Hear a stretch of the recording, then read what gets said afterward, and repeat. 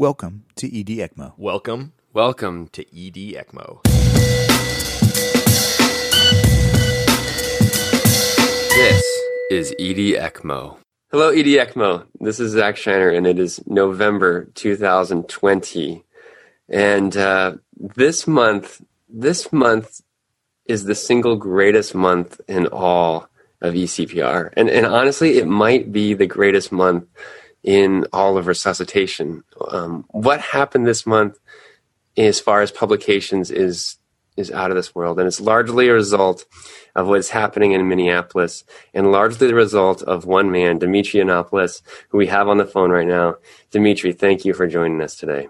Zach, thanks for the invitation. It's a pleasure being here with you, my friend. It's been really a long 5 years for this month of happiness. So Dimitri and his team published the first randomized controlled trial ever in eCPR.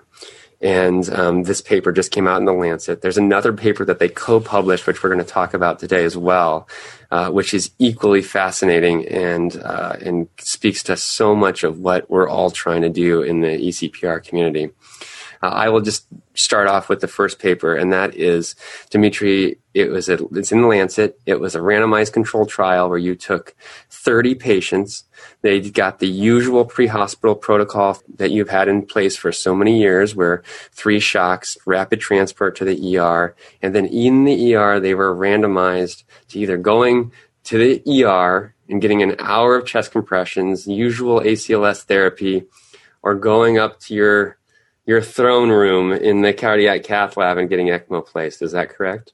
Yes, with the exception of the throne room, but yes, everything else was correct. So this is basically the first trial that tried to assess independently, like objectively, the role of what does ECMO do in the grand scheme of things of patients that have refractory cardiac arrest. Randomized patients that arrive to the hospital with ongoing CPR to either go further with ACLS, which is the standard practice in the United States and the rest of the world, or going directly to the cath lab, you have to be placed on ECMO to facilitate resuscitation and then allow us to look for the causes of the arrest, whatever that might be, if identified. Many cases, the main reason for that is we're trying to look for coronary artery disease or pulmonary embolism, things that we can fix in order to reverse the cause, that it's not doable with the standard ACLS process. And so with these two cohorts, with these two groups, what happened? What were the results? So just to get an understanding of this a little bit, so step back, we have been doing this for 5 years, and we have tried to be consistent with our inclusion criteria in our therapies. So these are people, just to put things in perspective, that they have failed at least 3 shocks in the field.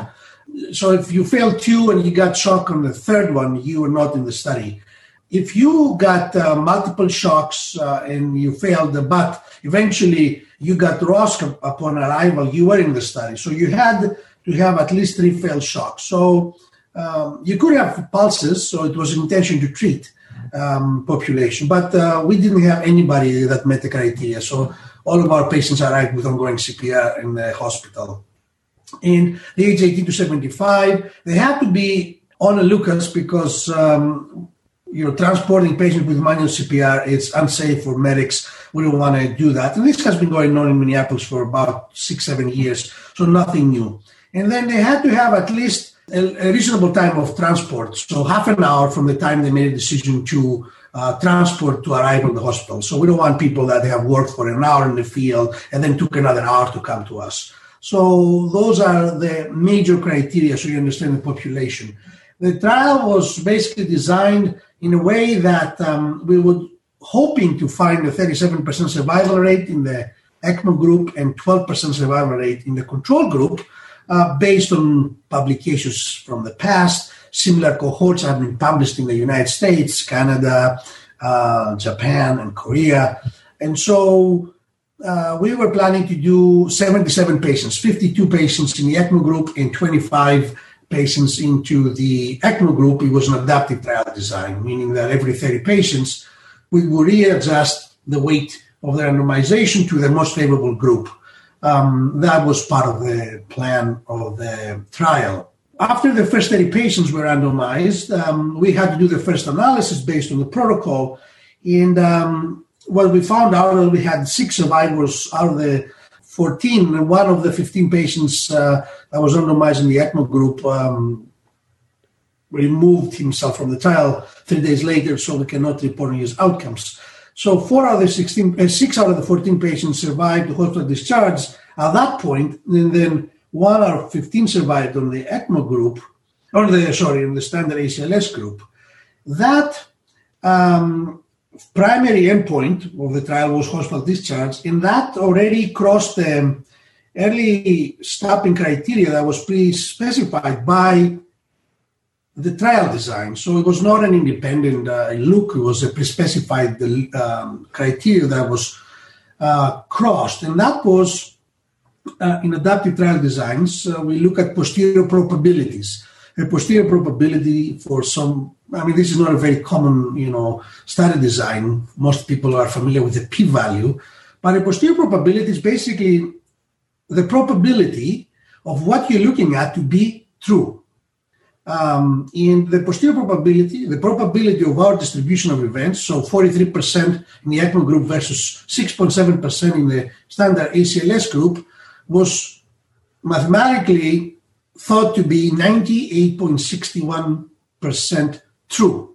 And at that point, the DSMB had the obligation to review the data, consider safety for proceeding, and the ethical was that still equipoised to continue randomizing patients. So the DSMB committee, by looking at that and putting also the things in a perspective from our prior published cohorts, as well as the national cohorts of the standard ACLS group, decided that it was unethical to continue randomized patients in the standard ACLS group, and unanimously recommended to the National Institute of Health to stop the trial for efficacy and basically lack of equipoise anymore. And at that point, NIH statisticians and leadership reviewed the data, and they basically closed the study and said you cannot randomize anymore. Okay, so you had 30 patients, 15 in each arm. Of the ACLS patients, the patients got traditional therapy, 1 person survived, and then they died later on within 180 days or something like that. So honestly, no long-term survivors in the ACLS arm. In the ECMO arm, 6 patients of 14 survived. And then you just can't make this stuff up. So let me just make sure I understand this. A guy has cardiac arrest, has 15 minutes of downtime, gets put on ECMO, wakes up, and then excludes himself from the trial. I cannot comment on this. Okay. All right. I knew you couldn't, but let's just say 6 of 14 patients, and then another patient who is a potential survivor who opted out of the study. This is an amazing. We already knew this was going to take place with what kind of data that you have showed us from before, but you now showed it with a clear, randomized, well done, adaptive trial that ECMO is not just a little bit better, but tremendously better. Would you agree with that statement? So this is the tricky part about this thing is that the magnitude of the effect was profound. I think this, you were correct. There was not a single patient that survived neurologically in any, point of view normally in the standard group. The 1 patient that survived in the ACLS group was devastated neurologically and died subsequently within 2 months. And the intriguing point was that the 40-45% of the people that survived with the early ECMO facilitated resuscitation, at 6 months they were completely normal, what we consider CPC 1. And that to me is a very, very important point. We have now shown that in an organized system, and it has to be underscored significantly and heavily, if you have a process where you identify people early, you have an experienced team, and you take care of these people in an organized fashion, seriously without actually, random people take care of these patients, then you can actually survive people on average with an hour of CPR, which is incredible by itself. And we also know that at that period of time of CPR, there is not a single place in the world that can, with ACLS, survive anyone. You always have somebody who survives, right? This random case where you did 2 hours of CPR and survived. But when you look at the data do not lie. Pretty much survival is 0% after 40 minutes of CPR. You have 1 in 1,000 somebody surviving, and everybody says, well, you see, it's possible. But I think that magnitude of effect, it's very similar to defibrillation kind of trials, right? It's profound. Profound. So you mentioned something, and you said this was very important, and I completely agree, and I think it's a take-home for everyone that's listening, is that in your paper, a large percentage of the patients upon discharge had CPC scores that were not 1, but they all went to 1 at the 6-month mark. And so when we look at these survival to discharge or CPT scores on discharge, that doesn't necessarily reflect the magnitude of the benefit of eCPR. So this is a very important point that we struggled with, and we didn't want to touch upon that during the paper publication, but it's something that we as a community have to face from now on. The MRS score and the CPC scores are not cardiac arrest scores. They are scores for stroke patients. And as such, any kind of mobility handicap that is present at discharge is heavily weighted towards a bad neurological outcome. But that's not the case for these patients. These patients cannot walk by them. So if you cannot walk by yourself, you get an MRS of 3, which is at the level of acceptable rates. But these people cannot, if you are in the ICU for 2 weeks and also for a month with ECMO, paralysis, and ventilators and drugs and any organ failure, and you believe that you can walk leaving the hospital at 20 days, then you have never done critical care or understand how the body works. So what we need to really find out is a better way to describe the function of these people, because neurological devastation or injury does not really correlate with the MRS score in these patients, because these people neurologically improve to the point that they're completely with it, but the major disadvantage they had during the scoring process was the ability to walk independently or without a cane.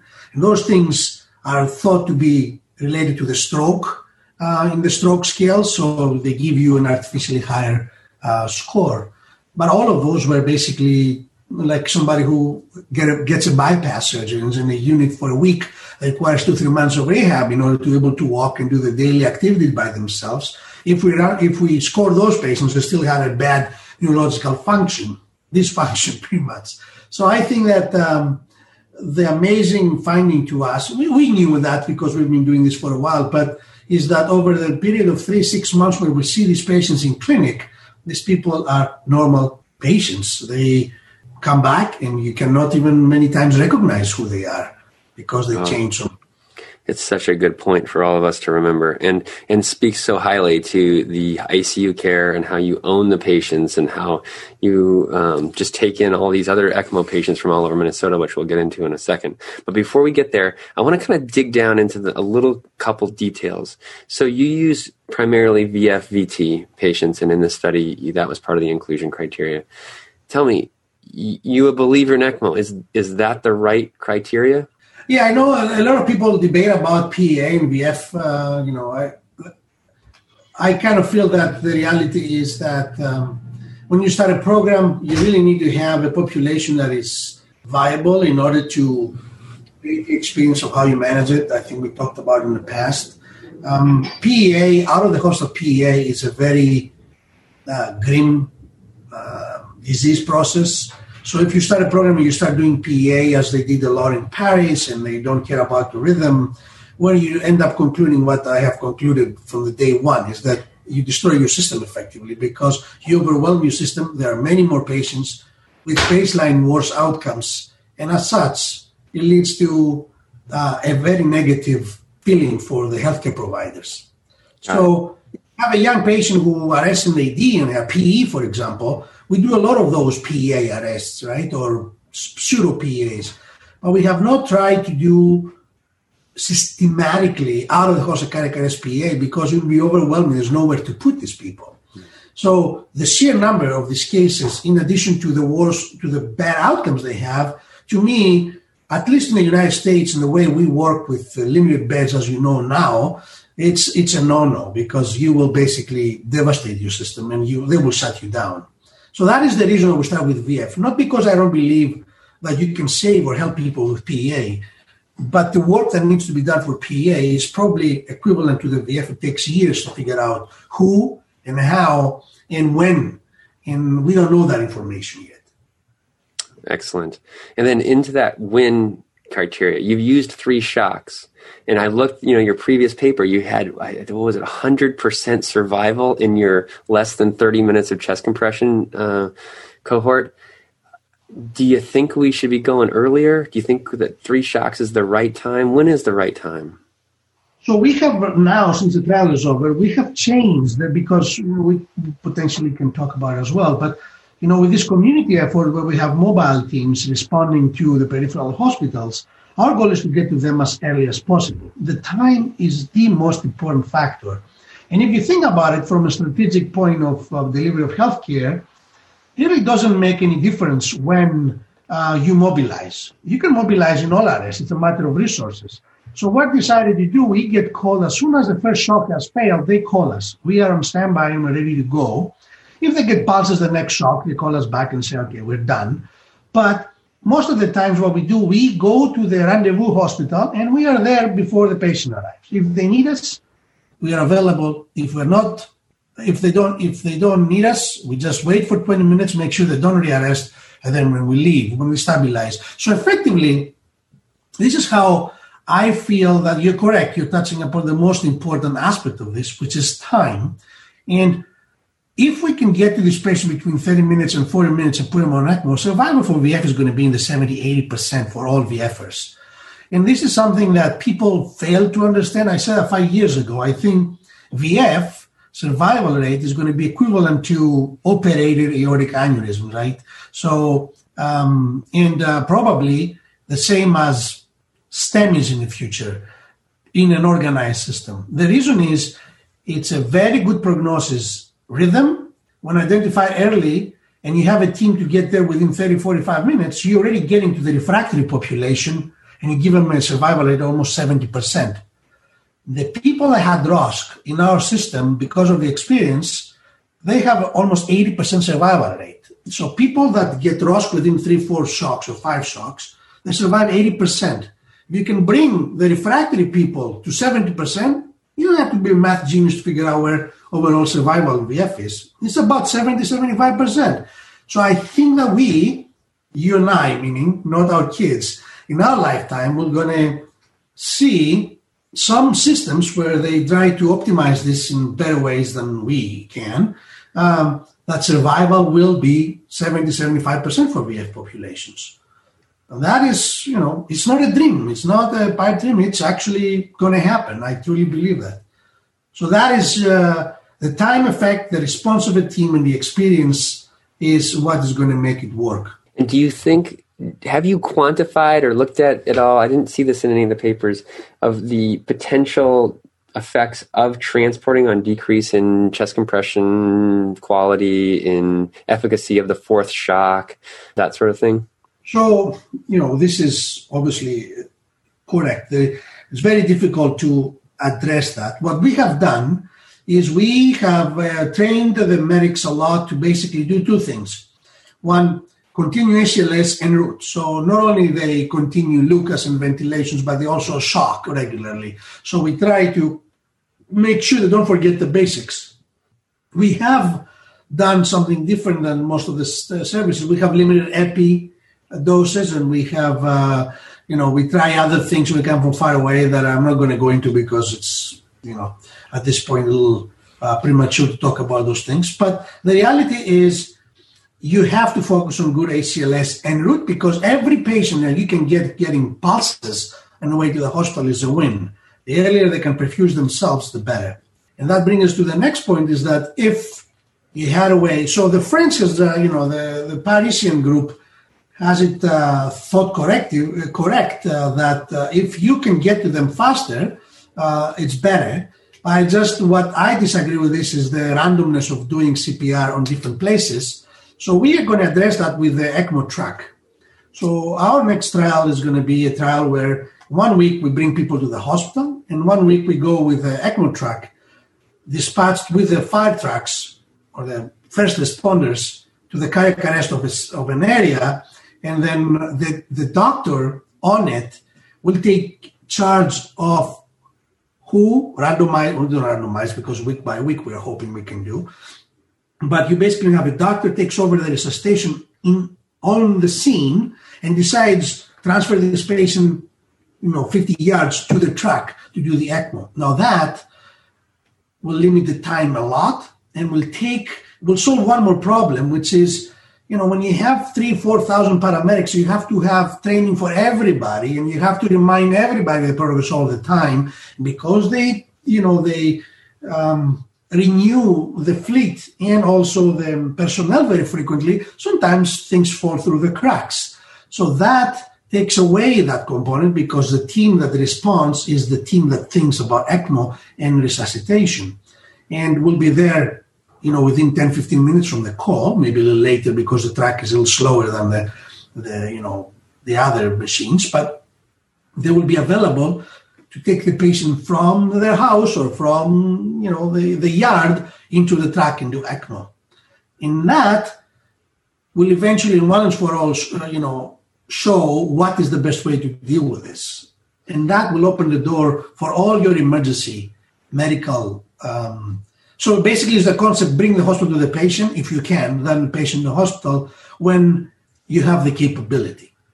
So just to clarify to the listeners, Dimitri has built a semi-truck that has a cath lab in it that can do fluoro, and they are going to be driving it in similar fashion to the Parisians, only they're going to maybe even meet at a Walmart if you can find like some midway point, or meet in front of their house and just put the patient directly into the cath lab in the truck, put them on ECMO there, and potentially decrease the time.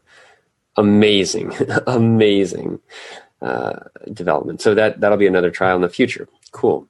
So let's look, because now we're kind of moving into that second paper, which I almost missed. I almost didn't read that before today, but it's amazing. I mean, that other paper spells out, I think, what a lot of us are asking. What I'm asking is, I'm Zach Scheiner. I'm in San Diego. I'm an ER doc.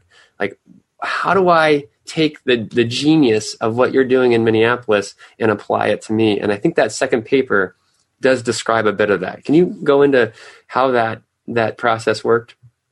Yeah, so this is also our thought process. It's like, okay, if me and Jason Bartos are the only people who can be dedicated to this and do this, what's the point? We're going to very quickly, have a backache and, heart attack or be dead, and then no one else can do this. What's the point of us, spilling our life to this task and no one else can do it? So we kind of went down the path of trying to figure out a way that this can be scalable and replicated and provide a blueprint for other communities. So the main premise of this came from my interaction of multiple EMS, multiple healthcare systems, and trying to figure out what could potentially work. So here is the main points of this. One is that cardiac arrest, although is a frequent event, is an infrequent event for individual doctors to take care of. So no matter how good you think you are in cardiac resuscitation, you've seen, one, maybe two cardiac arrests every couple of months as an MD doc, maybe more, unless, you're a receiving center. But then from those, how many of those are VF and how many people are these people? So what happens is in a city, like, for example, Minneapolis, we have about 2 million people. We have about 300 VF arrests in the metropolitan area, right? And we have 11, 12 hospitals that receive STEMI centers. That means like there are probably 20 cases a year for each one of those, and half of them are refractory, so about 10. And they have 10 cardiologists and 100 ED docs. So the reality is that if you were dependent on each one of these hospitals to have the expertise and the knowledge to be competent physicians to deal with this most time-sensitive emergency, you're probably going to fail because neither the interest, nor the knowledge, nor the experience is there to manage this. So we said, okay, how about bring the healthcare systems together and create a small team of about, let's say, 10 doctors, that's part of the job. And they are shared by the healthcare systems. And we created this company, which is a non-profit company. It's called Minnesota Mobile Resuscitation Consortium, or MMRC for short. And the idea is that this little company is co-owned by the healthcare systems. It takes emergency doctors, critical care doctors, and cardiologists that are interested in doing that part of the job. We train those people for a while, probably more than a year or two, in order to create some levels of expertise that can become independent. And eventually they relieve me and Jason from that job where they can do it independently and be part of the team as sole operators. And we take 2 flight medics, that they are nurses and medics that have a lot of experience in critical care transport and patients care. And we have a 3 physician and assistants team that dispatches at the community request. Now, what we have done in order to be not competitive but complementary to healthcare systems is that the doctors stay at the healthcare systems and we basically rent their time. And when we go to the different the hospitals to cannulate, we operate as being their employees. So we bill for those hospitals, and therefore nobody fights about whose patient is this and why is this. And we agreed that there are hospitals that don't want to be ECMO centers because neither the volume, nor the expertise, or the cost justifies that. So then we centralize the ECMO in one, in the future potentially 2 ECMO sites that are willing to be, those are the transplant centers and they have high volume of ECMO care. So there is room into the operations to absorb these patients and build on there without devastating the system. So effectively what we said is decentralized ECMO cannulation to facilitate a faster cannulation for patients and expand the reach of the program to more suburban and rural populations in the Minneapolis-St. Paul, and centralize the ECMO care so we have high levels of expertise and concentration of knowledge in order to optimize their outcomes. Share the costs and share the teams with the healthcare system so they do not antagonize each other for this rare patient, but very difficult to deal with. And, it helped. This was obviously, it still is an experimental kind of organization because it's funded by a grant by the Helmsley Foundation, which we're very grateful for. And what the goal for this is to build the infrastructure to become financially independent and bill our services back to the healthcare systems. And a lot of that cost is pass-through costs. We bill them for what we do, but then we pay them back for the physician's time. So it's not to make money, but it's basically to provide a service that comes at no cost or very little cost to the healthcare systems to provide this life-saving enterprise and interventions to all the citizens of the large metropolitan area. Okay, so let me try and sum that up. And what I read on the paper, I'll probably make some errors here. But you've expanded the area to several hospitals. You have 9 or 10 cannulators. Is that what I read in there? And these are 10 cannulators. These are ER physicians. These are cardiologists. These are intensivists. Yes. Mm-hmm. And these physicians then respond to the ECMO call and they go to the hospital that is closest to where the patient is arresting of the participating hospitals. So it's a spoke and hub model. The cannulation occurs there. And so therefore that hospital gets the DRGs of the initiation of ECMO. Is that correct? Correct.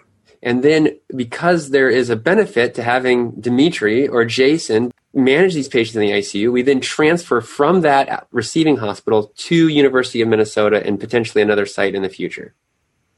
After they have done the angiogram at the site of the cannulation. So initial cannulation, stabilization, resuscitation, and coronary angiography happens at the peripheral hospitals for the purposes of sharing the financial burden of this disease. And then you transfer the patients to the ICU for a high level of care or an ECMO center. Excellent. And you talked about cost savings. The other thing that I saw in that paper, which is interesting, is that you have fluoro capabilities in all of these ERs. Is that correct? What we did, and that is where the grant helped a lot, and that's something that the systems have to come up with. It's not a insignificant cost, but it's not a devastating cost. So we have what the MMRC does, what the company, the mobile ECMO company does, is we bought fluoro tables that we leave an emergency department, and the sole reason they're there is for us. And we also have ECMO machines that we are responsible for. So the ECMO machines we provide to the EDs. So what happens is we have 10 ECMO machines, and we leave the 3 ECMO machines primed, ready to go in each emergency department.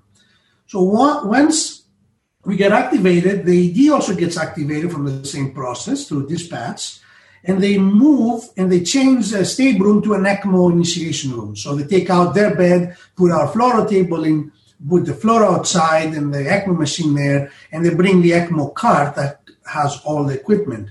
We don't rely on this because we bring our bags with a kind of specified order of things that we can use. So like a pit stop kind of situation. We need to know where everything is every time. We bring that with us. But the ECMO machines are there. At the end, after the patient has been placed on ECMO, went to the cath lab and is ready to go, our medics or nurses, part of the team, they go in the car, bring the other primed ECMO circuit, and they replace the one that was in the emergency department before. So when we leave, it's ready there for us to get another patient going. So we basically are responsible for the cannulation at each site, management of this patient up to 6 hours. So we have credentials and privileges on all these sites. And then we are responsible for transferring the patient from the peripheral hospital to the ECMO center. And we're also responsible for managing all the equipment that has to be ready for us to do it. We cannot rely on non-ECMO sites to manage ECMO machines and equipment. So I want to not under or overstate this, but this is huge. The survival in that paper was similar to your other papers, right? 27 of 58 patients survived in this new model, which doesn't just include Jason Bartos. It doesn't just include Dimitri Tsianopoulos. It now has expanded, just like you were saying, like it's beyond these 2 guys that can do this better than everyone else to a much larger community, and you're getting the same survival, which to me is huge as far as leadership. It's huge as far as organization.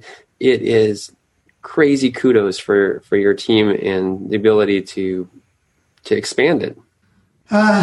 Yes. So this is the tricky part of all these things is the volume and the experience. And I keep on saying this because I think this is the most important message. What I'm afraid of is that people are going to say, okay, we have an ECMO machine here somewhere. Let's start an ECMO program. And then you have 10 hospitals competing with each other for 2 patients. And no one is going to see this kind of survival rates. People have tried that in the past and they failed. And they're always amazed when we have this consistency. And what is the fundamental difference between our program, the majority of the programs that have been built around the country, is how few operators we had for a long time to create the experience. So I think for any city or any, a million patient population, a million citizens population basis, you probably need 4 or 5 cannulators to be doing that job. And the reason I'm saying it is everybody thinks they can do a cannulation, but when things don't work out easily and you don't know how to deal with the immediate post-cannulation issues that arise, and you don't have a perfusionist or a critical care doctor that has been doing that for many, many years and has an interest in this population, you will lose a lot of patients because of complications and inability to manage the patient immediately after. So I think it's important. Maybe I'm wrong. I'm not saying I have any objective evidence to suggest this. I'm just talking about how I view this. As any other high-stakes procedure, the people that initially taking charge of that need to gain a lot of experience to see what is important and what is not important. And they then can be the educators for other people to get that knowledge concentrated so they don't have to have so much exposure before they become competent. This is similar to what we did initially. I started this over 2 years. Then Jason came in as a fellow, became faculty. And then now we are training these people. We are always at the bedside with them doing these cases until they become completely independent. And then they will take all our knowledge of the 1,000 cases we've done over the last 5 years, and they will learn faster because we can tell them where to focus. We had to figure this out all by ourselves, effectively. And that is with their own way to do it in each community. Like if you, not you, but somebody else who has never done an echo cannulation goes and starts a program and has to learn without somebody telling them what to look for, it will take 10 years to get the experience with the low volume they have that we have in a year. So it will be a disadvantage to the program to do so. And that is a very important point for all this. And my fear a little bit.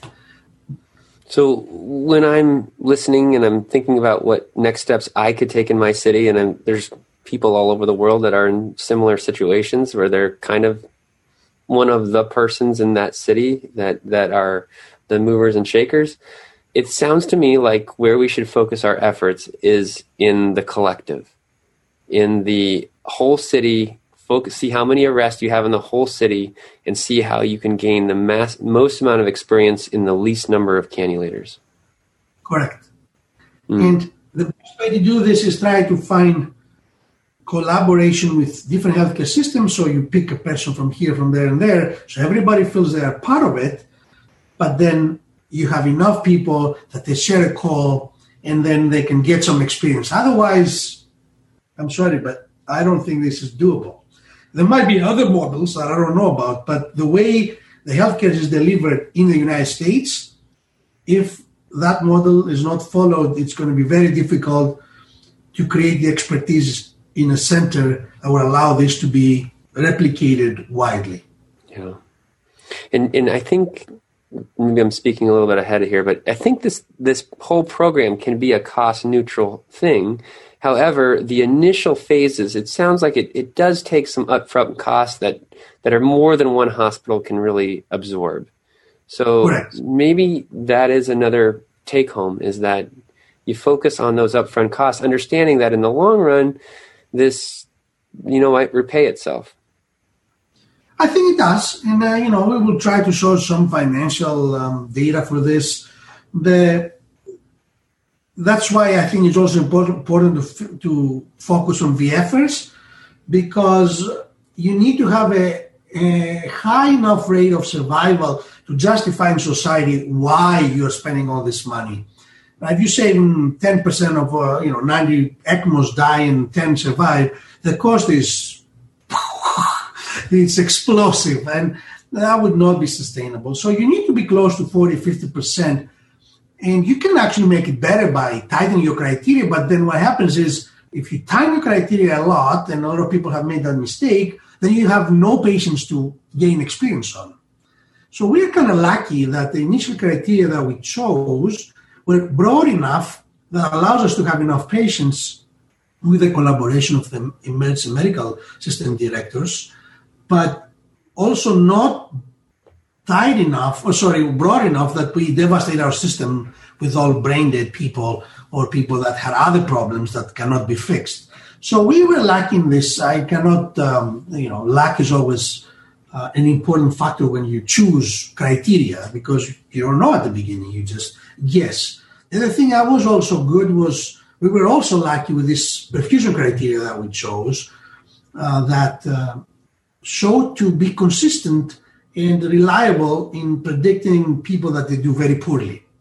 Now, we always had this one patient that had 20 lactic acid, very young and nothing else, and survived. But if you look at our data, people with a higher lactic acid going to 16, 17, they don't do well. And people with lower PO2s, they do very poorly. So when we use those two criteria consciously, I think we have done much good to our program by eliminating the extremes, not putting some people on ECMO. About 15 to 20% of them are not being placed on ECMO because of those poor perfusion criteria.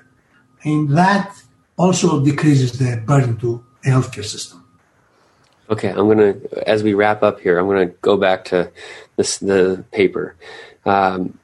We've got now a randomized controlled trial that showed quite substantial benefit for ECMO. The future is going to be very difficult to prove clinical equipoise for any future randomized trial. It's also a small trial. How do we take this? What are the implications of this study? Do we end this and say, hey, in a well-functioning system, without a doubt, eCPR is better than traditional ACLS? Yes, the answer to this is yes. I will not participate in any other trial. It is very, very difficult for me to do this trial. Both me and Jason struggled with this because it was basically a parachute trial. We know that the people don't have pulses at 50, 60 minutes. No one really survived in our history. And so we could never prove with our randomized trial that the ECMO was not saving the people that would have been saved because they got pulses later. But we have proven that now. And then in Minneapolis and Paul, there's no way we can have equipoise to actually do a trial anymore. So where do we go from there? People ask me, can you do a phase 3 trial?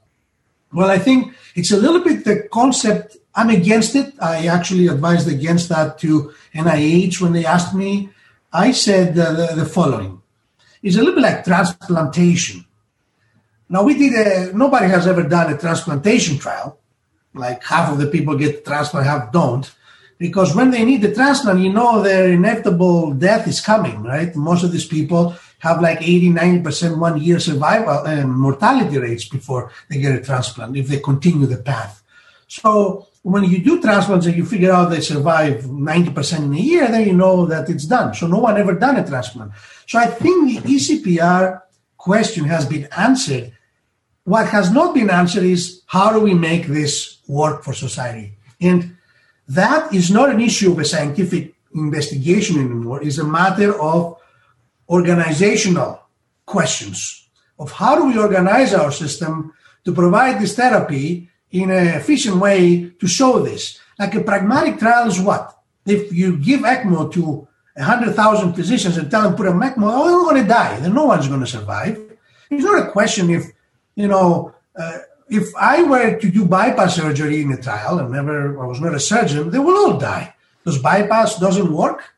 So now what we've shown is that in the proper hands, when people are trained and they know what they're doing, ECMO really helps, significantly helps this population. The answer to now is to the rest of the physicians and the systems to figure out ways that it will work in their own system. Training, education, and potentially you can do trials before, after, with implementation and basically Q&A. I don't think you can rightfully justify randomize somebody that comes with 45 minutes of CPR and ED to do nothing anymore. That's my opinion. People will say no, but I was not going to participate in a trial in Minnesota. And actually, it's very clear that when we talked about it, Minneapolis and Paul standard of care has changed. We cannot really randomize people getting nothing. Thanks to you. Yeah. Thanks to all of us. Thanks, all of us. Yeah, and all of your EMS, and Jason and the whole crew. It's a phenomenal team. And the Helmsley Foundation, all of that contributes to it. I was actually thinking, Dimitri, when you wrote that foreword for our upcoming ELSO book, and you went through all the cardiac bypass history and all those people, and I was thinking, man, in the future, when we look back and we And I think we're going to be looking to you. I mean, that your name's going to be in there for like, hey, this was a change. And then I was thinking, probably people at some point are going to say, well, duh. Like, of course ECMO is better. Like, you thought that chest compressions and epinephrine was the way to go? Like, of course that was the way to thought. And that's how we kind of look back on some of these people who did heart-lung bypass, transplants, these sort of things at the beginning. Like, it's hard to understand how much work and how many people pushed against this. I'm sure for you, I can only imagine, to get all this stuff off the ground and to make it to the point where now it's just a no-brainer. It's of course you're going to put ECMO on a refractory cardiac arrest patient. So with that, Dimitri, thank you. We owe you so much appreciation for getting these trials out and doing everything that you're doing up in Minneapolis. Zach, thank you for the opportunity to talk to you, and it's always a pleasure. Yeah. All right, man. All righty, the ECMO. There's November 2020. A couple of housekeeping things here. As I speak with Dimitri and as we talked kind of off beyond the interview, you see these numbers in their studies and you realize that they look so pretty and they look so nice. And then you hear about their struggles day to day and how, they're up for 5 hours taking care of these patients, and then their ICUs are so full from accepting people from all over Minnesota. And you realize the hard work that it takes and just the dedication. So we are all indebted to Dimitri and Jason for their work. On another note, I don't know if you've noticed in the news this week, it's everywhere, but Janelle Badulak helped with her team at University of Washington save a mountaineer off of Mount Rainier who was hypothermic and an eCPR candidate and got ECMO in their ER. Amazing story. Take a look at that. Janelle and I are... we're so close in finishing the ELSO eCPR book. I hope to get this out early next year, and we will all let you know. Of course, Dimitri and Jason and Janelle and a whole slew of amazing eCPR writers are involved, and we'll get you that information out. All right, November ED ECMO, we're out of here.